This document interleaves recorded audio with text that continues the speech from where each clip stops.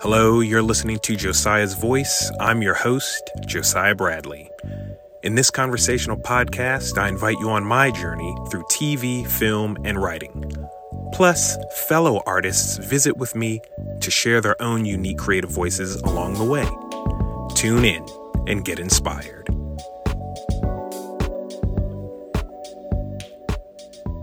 Hey, what's going on, guys? This is Josiah with Josiah's Voice Podcast. I've made something of a nerd compilation episode made up of sound bites of friends who contributed different music, different books, and so forth that they were reading for past episodes. You'll remember the quarantine music episode, music getting you through quarantine, TV shows getting you through quarantine. You'll also remember the episode, one of my favorites, what's one book you'd like to reread with fresh eyes for the first time? This episode is a compilation of extra sound bites that weren't able to make it into those 3 past episodes in season 1. If I had to give them categories, it's favorite manga and comic books / graphic novels, relive one movie for the first time, more quarantine music recommendations, and more show and movie recommendations in quarantine. Be warned, there are spoilers in this episode. Everyone was just so excited. There aren't spoilers for everything, but I couldn't get rid of anything or chop it up just so. So be forewarned, there are spoilers in this episode. You can check out all of these, especially the books and the comics. You can find all of them linked in the blog with the show notes. That's Josiah's Voice podcast.wordpress.com. But I finally launched a podcast specific or a show Instagram and Twitter. But you can follow the podcast at Josiah's Voice Pod on Instagram and Twitter. That's it, at Josiah's Voice Pod, just to see updates, polls, and other extras for upcoming episodes, past episodes, questions for upcoming seasons, and also a little bit still of what I'm reading and watching. So without further ado, I hope you enjoy this nerd compilation. Let's get into it. Hey, what's good, y'all? This is Nnamdi Odazu, and I'm from Silver Spring, Maryland. And I'm here to take this time to talk about some albums that have been keeping me sane and motivated during these difficult times. I want to take this time to shout out 2 albums, both by Black women. The first being Danae Moore's Modern Dread. Danae Moore is a singer-songwriter from the UK. I actually found out about Danae Moore just recently by way of Hayley Williams. Hayley Williams shouted her out on one of her social media feeds. I can't remember if it was Twitter or Instagram, but yeah, I caught her highlighting her latest album, Modern Dread. And, with me loving her recent album, Petals for Armor, which is an amazing album that you need to check out. I had to check out Danae Moore. I had to take her word for it, and I was blown away by what I heard. Very smart, very heady indie pop coming from her. The album really plays like a melting pot of different sounds and genres and influences. She actually has like a playlist on her Spotify page that lists the different sounds and songs that influence the album that I highly recommend that you also check out after you're done listening to the album. But yeah, Modern Dread, aptly named due to, gestures at everything that's been happening in 2020. Very appropriate title.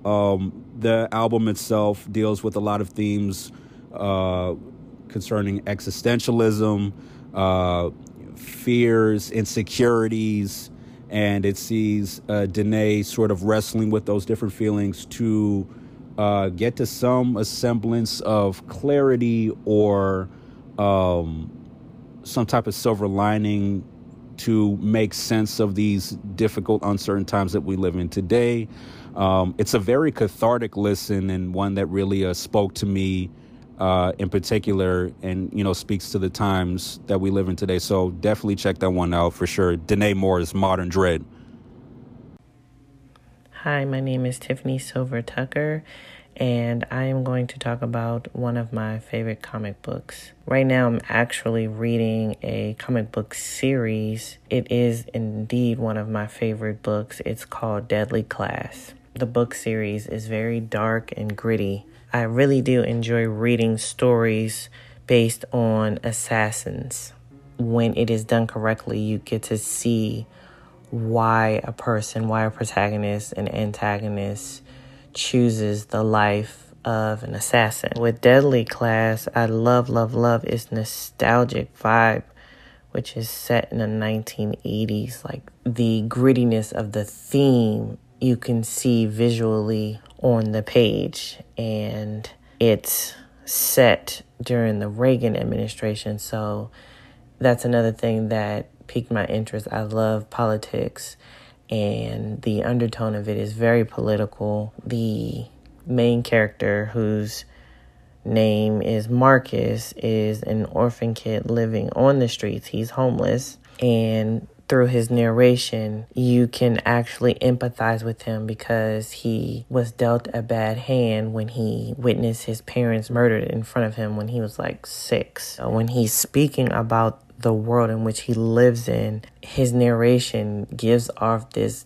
darkness that's inside of him, and you really feel sorry for him because he's a loner and he has no direction, no family. I was kind of excited in a weird way when he was presented with an opportunity to attend a school of assassins. The school is called King's Dominion, and so this school of assassins basically houses the kids of mass murderer and mob bosses. And I know that is very violent and dark, but when you really dive into the characters, which Rick Remender, the author, does a great job with character development, you get to see that, yes, these kids are training to be assassins, but deep down underneath, they're just like any other teenager. They're looking for acceptance. They're looking to be the best and to be the top of their class.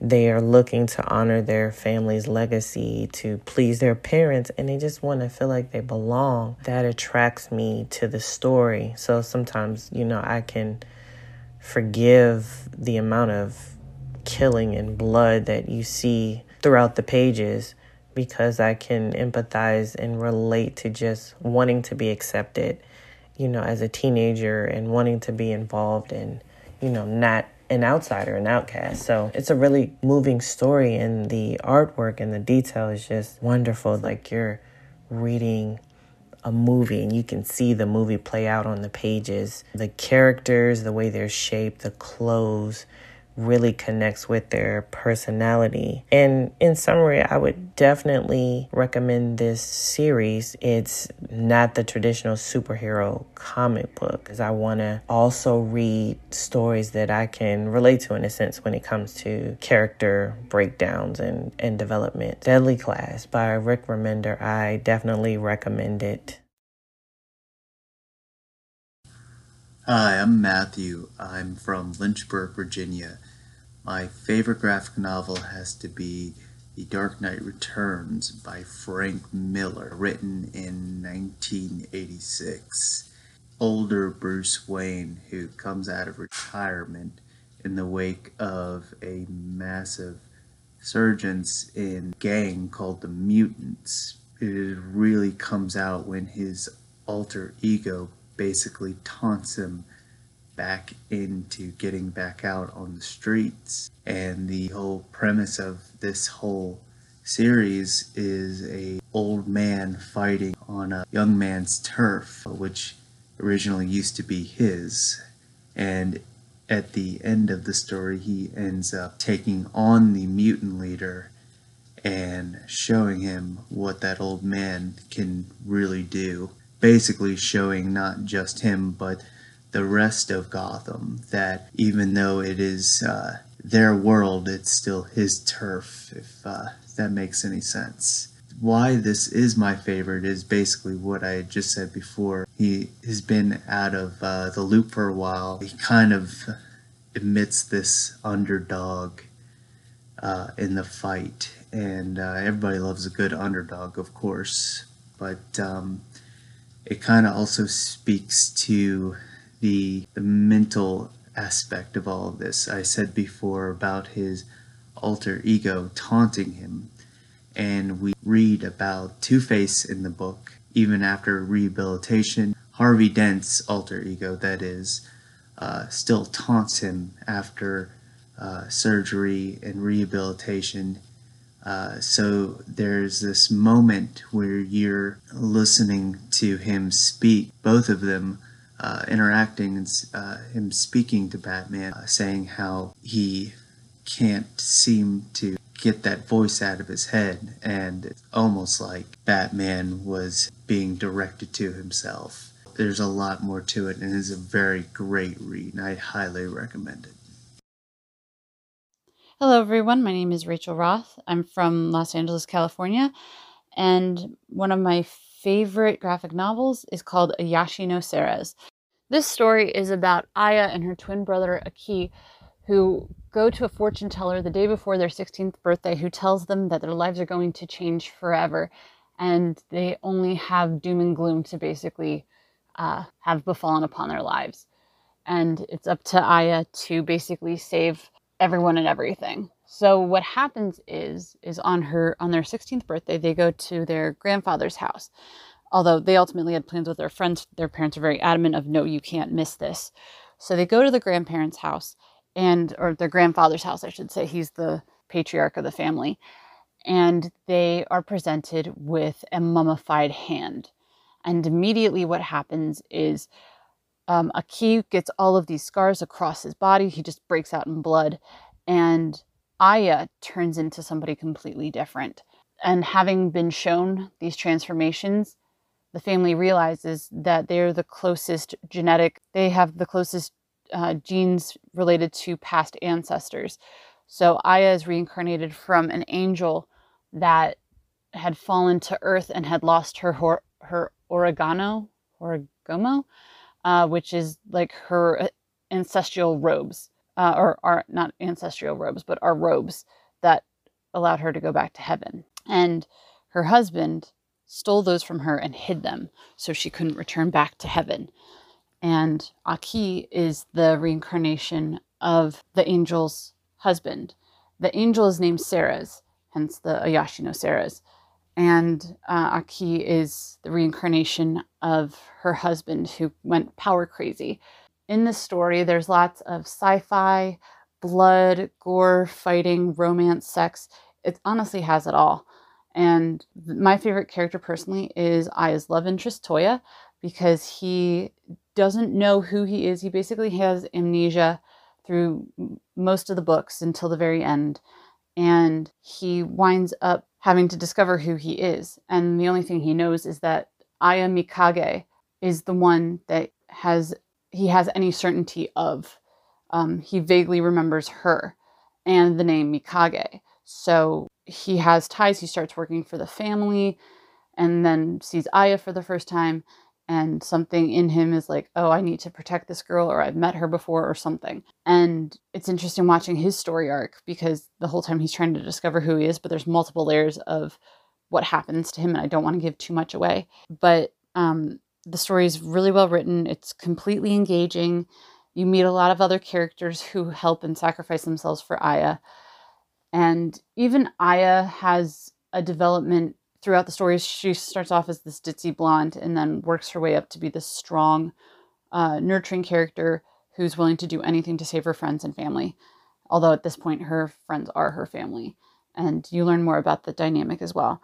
She winds up losing friends, and she winds up having to make her own sacrifices in order to save the rest of her family. I would highly recommend the series. It's a manga for those who don't know, and it's about 14 books. It was one of the very first mangas that I really enjoyed and thoroughly liked. And I'm also a sucker for romance sci-fi, so it has all that encompassed into it. It's just a thoroughly enjoyable book. There's twists and turns and things that you don't believe when you're reading it, and then they do happen and you're like, no, I should have seen that. And it's totally like over your head kind of thing before that. So, but I highly recommend the read. It's a great series. I've reread it, I think 3 times. The characterization. Oh, and I have to mention the art. Of course, I have to mention the art. The art is really gorgeous. It's very late 90s, early 2000s kind of art with like an 80s reminiscence to it. And I always thought it was really lovely, particularly for for manga. It has, the over-characterized goofiness, but at the same time, when it's serious, it's incredibly gorgeous. So it's funny when it's like a particular moment, but it's gorgeous otherwise when all the moments are serious and whatnot. And I love how in some of the frames too, they're silhouetted, so you don't actually see them, which gives more of an emotional impact on that particular panel. Anyway, thank you guys for listening, and I hope you enjoy Yashi no Seras and give it a chance to read. Thank you so much. And again, this is Rachel Roth signing off. Hello everyone, my name is Kamar, and my favorite manga series is One Piece. One Piece is a Japanese manga series written and illustrated by Ichiro Oda. It's been serialized in Shonen Jump magazine since July 1997. That's 23 years now. To date, it has 97 published volumes, and as of last Friday, chapter 987 came out. Back in 2015, it even won a Guinness World Record for most copies published by a single author of a manga series. Same year, it also set another record and sold 320 million copies in 1 year, and that was back when there were 77 volumes. In 2019, they sold more than 460 million copies worldwide. The manga is also in print over 42 countries across the world. That's in more countries than any other manga series ever. It's also the highest grossing manga series of all time. One Piece has been the most popular and financially successful manga in the Japanese market. It's one of the highest grossing Japanese media franchises of all time, estimated over $21 billion in revenue from its manga, anime, films, games, applications, and merchandise, etc. And it was the best-selling manga for 11 years straight, but it lost last year to Demon Slayer at the last minute. Now, about the story of One Piece. One Piece is about a boy named Monkey D. Luffy and his quest to find the legendary One Piece treasure and become the king of the pirates. Luffy ate the gum fruit, and now he's a rubber man.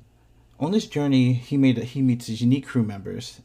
His first crew member is Zoro. He's a swordman / his first mate. Then there's Nami, his navigator / cat thief. Then there's Usopp, the sharpshooter / liar / comical relief character. Then there's Sanji, the womanizing chef. Chopper, the doctor / anthropomorphic reindeer. Robin, their archaeologist. Frankie, their cyborg shipwright. Brook, their skeleton musician, and Jinbei, their fishman helmsman / former warlord of the sea. They fight enemy pirates, the navy, the world government, and even God at some point. There's 3 types of devil fruit. Luffy, who I mentioned earlier, he had a paramecia type, which gives its users like superhuman powers. Characters like him and Buggy, those are good examples of like paramecia type fruits. Then there's Zoan fruits, which gives its users like animal abilities. Characters such as Dalton and Rob Lucci are good examples of those. And finally, there's like the legendary or god tier Logia fruit, which gives its users the powers of nature. So characters such as Ace, Crocodile, and Enero are good examples of people who've eaten those fruits. To help balance the scale of like this power struggle, Oda made this thing called Haki, and it's like this latent ability that any human has. And there's 3 different types of Haki, just like there's 3 different types of devil fruit. So there's arms Haki, which coats the body in like invisible armor and gives you the ability to like touch like devil fruit users who are intangible. So those Logia users who seem like they're god tier. Then there's observation Haki, which lets you perceive the presence of other beings around you, and if you have strong enough observation Haki, you can even see into the future. And finally, there's a super rare Conqueror's Haki, or also the Supreme King Haki, which renders like weak-willed individuals like unconscious, and it also can be used to control animals. Since its series started, there's been over 14 movies. There's been over 30 specials. There's a theme park, but just closed down literally last month. It's called the One Piece Tower. It opened back in 2015, so it's been 5 years. Sadly, it went away. There's still a restaurant called the Barati from an arc in East Blue. It opened in 2013. There's been over 40 video games. There's been several art books, color books, and guidebooks. There's a trading card game. There's over 20 different applications. There's several collaborations with big brands such as Hello Kitty, Funko Pop, Coca-Cola, and Nissin Cup Noodles. There's over hundreds of anime figures, and there's even a live action series in production starting at the end of the month, coming to Netflix next year. What I love about One Piece, pretty much love everything. I love the humor, the action, the stories, the friendships, the characters, and the adventure. It's such a good, fun adventure. I highly recommend it. The manga is absolutely great, but the anime gets a bad rap. And it gets a bad rap because the pacing is bad. And the pacing is bad because they don't want the anime to catch up to the manga. Because if the anime ever catches up to the manga, then they're going to have to either stop production or they're going to have to make a bunch of, filler stories while they're waiting for new manga content. So that's the reason why, the anime has bad pacing.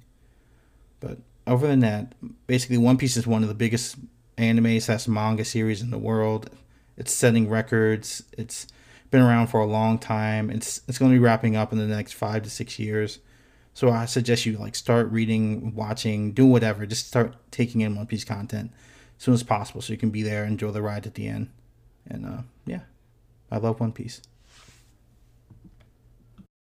Hi, my name is Danielle Johnson. I'm from Maryland, and the show I'm currently watching is called The Bold Type on Hulu. It has 4 seasons, and I'm in season 3 right now.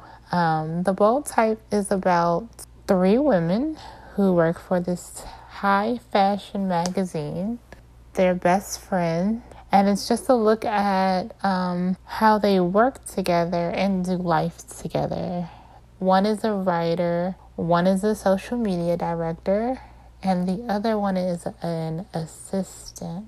They topics like racism, your sexuality, workplace drama, and, mental health in general. They show you all the behind the scenes, things that they have to deal with working for a big company. So overall, it's a good show.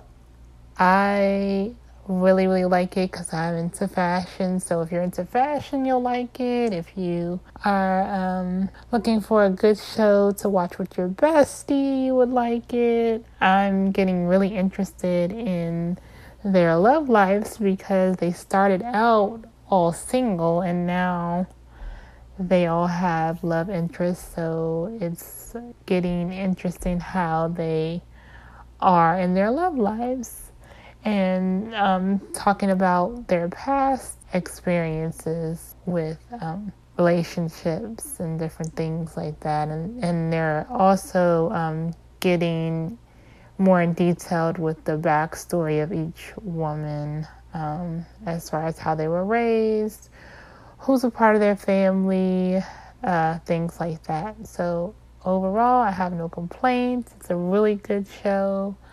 The other show I'm watching is Dynasty. They have 3 seasons. It's on Netflix. I love Dynasty because, as I said earlier, I love the fashion in it. Each character, especially one of the characters, dresses very well, and I love their style. I love the overall power couple, family dynamic.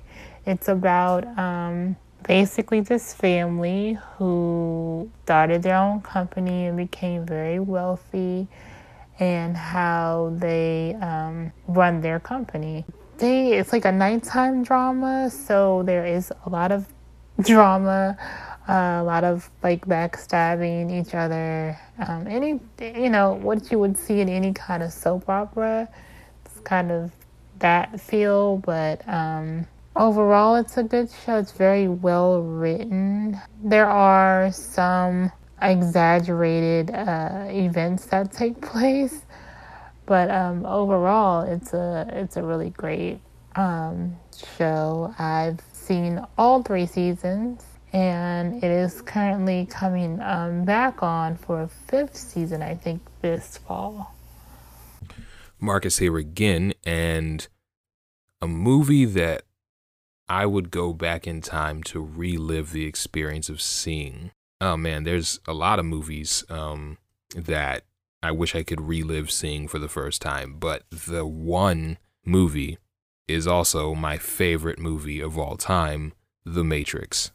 No movie to this day, in all of my over 25 years of watching movies and being able to comprehend movies, no movie has ever affected me as profoundly as The Matrix did. I remember seeing that movie in theaters, I believe it was the first day, and having my young mind entirely blown by the experience. Just so much about that movie. At the time, it was amazing to see just everything that was going on the screen with the wire fu and the special effects. And just as a kid with a big imagination, having a movie ignite that part of my brain like that and feed it was really special. And, you know, since that day and rewatching that movie, there's more and more to appreciate, but there was just something about that first time viewing it that I'll never get back and will never be able to replicate. I mean, even one moment that to this day still stands at the top of my movie moments of all time, where at the end of the movie, where Neo comes back to life and the agents try to shoot him again, and he stops the bullet, but he doesn't stop the bullet by using his hand or anything. He just tells the bullet no, and it stops on a dime, and then it falls. This man told an inanimate object no, and it listened to him. That still blows my mind. So you can imagine what it did to me when I was a kid. So yeah, if there was one movie that I would go back in time to re-experience that first viewing, it'd be The Matrix. And that's it, you guys. I hope you enjoyed that. Like I said, these were just fun bonus sound bites. I wasn't able to fit everyone's recommendations in past episodes, so I thought it'd be fun to just release this fun bonus episode here. Most of everyone's suggestions and favorite things I was familiar with. Just a couple I wasn't familiar with. Rachel's manga, Ayashi no Soresu. I hope I said that right. Also known as Series Celestial Legend in English. And what was the other one? The Bold Type I hadn't heard of. That's a Hulu show. I had heard of Dynasty on the CW. I watched the CW, you know, Black Lightning, Arrow, and whatnot. All American. And my mom, she got a kick out of hearing about Dynasty on the CW, seeing like a commercial or something, because it's a reboot, in case you didn't know, of an old show called Dynasty. And she remembered watching it years ago. And so I thought that was kind of cool. And cool that Danielle referenced those. Danielle is a serious fashionista and has great style. So it makes perfect sense, Danielle, that you'd be watching those shows, Dynasty and The Bold Type. So that's cool. Tiffany got me watching Deadly Class. I remember it was a little bit tough for me to get into it in the beginning. I think it was hard for me to connect with the characters. At first, it's a rich ensemble cast, and I don't know, so sometimes you gravitate toward a cast faster than others on other shows. No big deal. Of course, I like the headmaster, Benedict Wong from Doctor Strange with Benedict Cumberbatch. But when I connected with Deadly Class and the characters, I connected, and then it got canceled by Sci-Fi. which really, really sucked. I really, the characters, the world, the costume, like everything, I really remember liking the costume design and the stunts and the sets. But the show overall really started to grow on me, and I was happy for Sci-Fi because, unless it's just me, different strokes for different folks. Back in the day, let me know if you agree. For a while, it seemed like Sci-Fi was kind of struggling back in the day with their programming. It happens with different networks. And then I don't know off the top of my head when it just seemed like Sci-Fi really just started taking off. I don't know. Their shows, their movies just started getting better and better. And they really started to catch their footing. They really have their footing now. And they really kind of have an identity of just, a lot of hard hitting, adult, programs, genre shows, definitely kind of like edgier CW, for genre content. And I remembered, liking the show, and Tiffany and I would talk about it, and it was cool. And we'd talk about Rick Remender. She had already read the graphic novel. I still need to read it. I'll see if I can find it on Libby app. Deadly Class was cool while it lasted. So I do look forward to picking up the comic. We'll always have the comic, which I think is still ongoing. So that's great. The Dark Knight Rises is a classic. I do own The Dark Knight Returns, my bad, by Frank Miller. Matt's recommendation. In fact, I was kind of browsing through it recently, and I think I'll reread it. It's just initially it was a little tough for me to get into that book, mostly from a visual standpoint. There are a lot of panels. It's kind of like Watchmen on steroids, because Watchmen has 27 panels, if I remember right, per page, per every other page. I get the number 9 is kind of like an important number, and down to structure and theme and things in that book. And there are a lot of squares, a lot of panels in The Dark Knight Returns, but it's a fun comic. It's a cool, Elseworlds what if type deal. I'm trying to remember, because I believe Frank Miller wrote Batman Year One, which I'm actually about to reread also. I believe he did that as well, and correct me if I'm wrong, I think The Dark Knight Returns is something of a sequel or something like that, maybe. I don't know. The Dark Knight Strikes Back, I remember reading that, but I haven't read The Dark Knight, The Master Race. That came out a couple of years ago. So now it's Frank Miller's Dark Knight trilogy. Nolan's got one and Frank Miller's got one. So that's cool. So thank you for that, Matt. And yes, thank you, Rachel. And thank you, Tiffany, for your recommendations, of course. Thank you, Kamar, for One Piece. Kamar is always sharing about One Piece on Instagram. If you follow him, he's always talking about One Piece. It's no joke. He loves that book. I think he's even done some art pieces dedicated to it as well. I remember first hearing about One Piece on, I think, was it Steel Fox Kids or the Fox Box or something like that in the early 2000s. And I just remember seeing after Ultimate Muscle, if you remember that cartoon, some trailers for One Piece. I never watched it, but I do vaguely remember it. So thank you, Kamar. Thank you, Namdi, for kicking things off with Danae Moore's Modern Dread. That's a really cool album. I wasn't familiar with her, so thank you for plugging that. I'll also check out Hayley Williams' Petals for Armor. I guess I've been living under a rock. I enjoyed Paramore back in the day. I think they're still active. I didn't even know Hayley Williams released a solo album. I'm so late. The last album I think I heard from Paramore was After Laughter. But back to Danae Moore. Fake Sorry. There are a lot of songs on Modern Dread that I really, really enjoyed, but Fake Sorry, yeah, that one really, really, really stood out. So thank you, Namdi, for that. I'll also check out the Modern Dread Influences playlist that you said that she put together, and I look forward to hearing more of her music and where her career goes from there. So thanks for that, man. Again, I hadn't read your manga, Rachel, but thank you for sharing that. You sounded really, really excited about it. And last but not least, Marcus, thank you. Yeah, The Matrix is a classic. Unfortunately, guys, I did not see The Matrix in theaters. I totally missed that. I mean, I would have had to see it with my parents also, as Marcus did. I think, Marcus, yeah, you said you watched it with your dad in theaters, which that was really cool. My family just missed it. So, but yeah, The Matrix is one of my all-time favorite movies.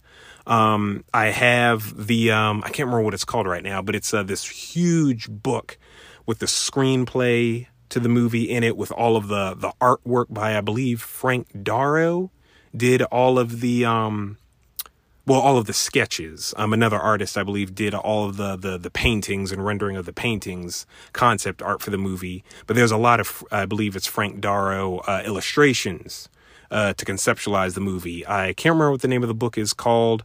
You know what? I'll go ahead and add that on josiahsvoice.wordpress.com as well, in case you're interested, because it's a really cool book. And I love cinema books with the illustrations, with the script and the script notes and the commentary from the director and the actors. A lot of imagination went into The Matrix, and I remember being blown away by that moment, Marcus, like you said, when Neo stopped the bullet with but a word.